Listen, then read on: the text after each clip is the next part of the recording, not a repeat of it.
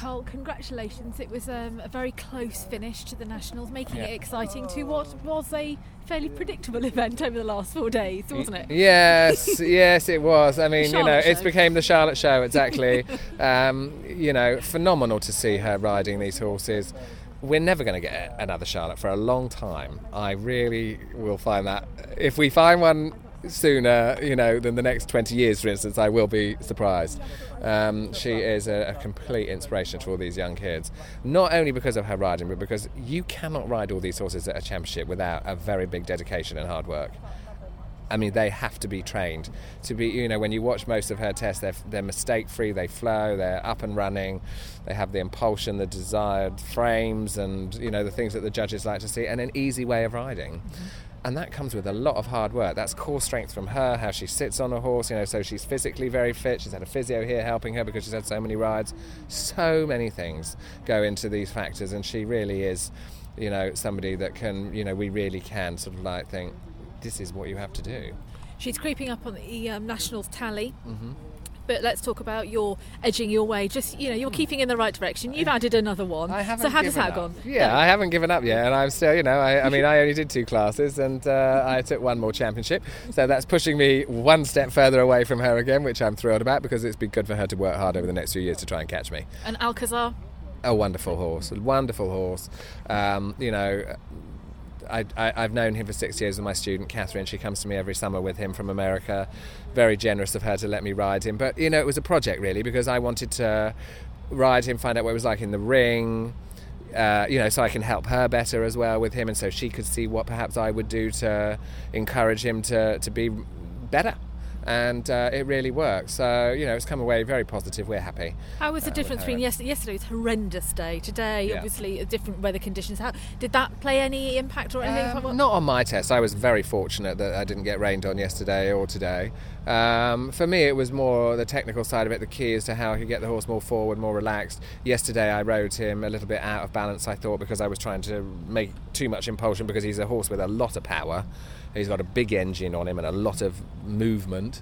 And so I kept it more collected and softer today, and it worked better. So, I was just finding my way, really. So this is the first year post-Vallegro. A lot of what Charlotte was doing, and we were seeing new horses. Mm-hmm. And you're saying that this is like project time. It's quite incredibly encouraging.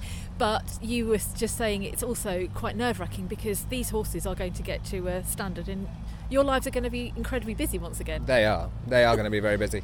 But you know what? If you want to be at the top, you need a team of horses. You need training, and you need to really have this team behind you, and we need more gold medals. But Charlotte can't do this all on her own. We've got to look at these other people right here. Fantastic to see Hayley. I'm thrilled that she's national champion.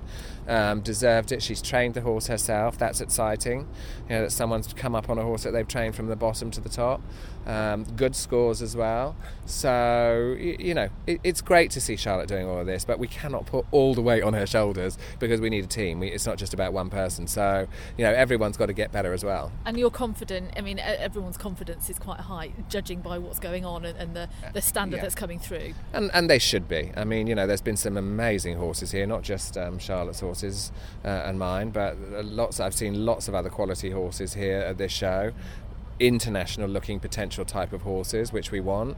So it is encouraging, and I think that they will be inspired by what's going on. Of course it can be disheartening if you look at it the wrong way. If Charlotte's in your class, as far as I look at it, it's like you need to get better. Don't be disheartened. She's pushing the boundaries. Exactly, and she's learning it. Charlotte's learning it. She's still getting better. She's producing her own horses. These horses just didn't fall off trees. We bought them as young horses and we train them and make them. And I hope people are inspired by it rather than be dejected by it. That's how I'd like to look at it. Now, for you, what's next in the coming weeks and months? Yeah, World Cup season. Charlotte and I have got a busy few weeks now. We're both doing clinics in America, Canada. I know Charlotte's going to Ethiopia with the Brook. She's an ambassador for them, so she's got to do that, and she has clinics as well. And then I do my first World Cup qualifier, I think first week in November, Lyon, again with Nip Tuck. So I'd like to try and qualify him for Paris finals next year. Yeah, winter is no rest. No rest for the wicked. No. Congratulations. Thank you.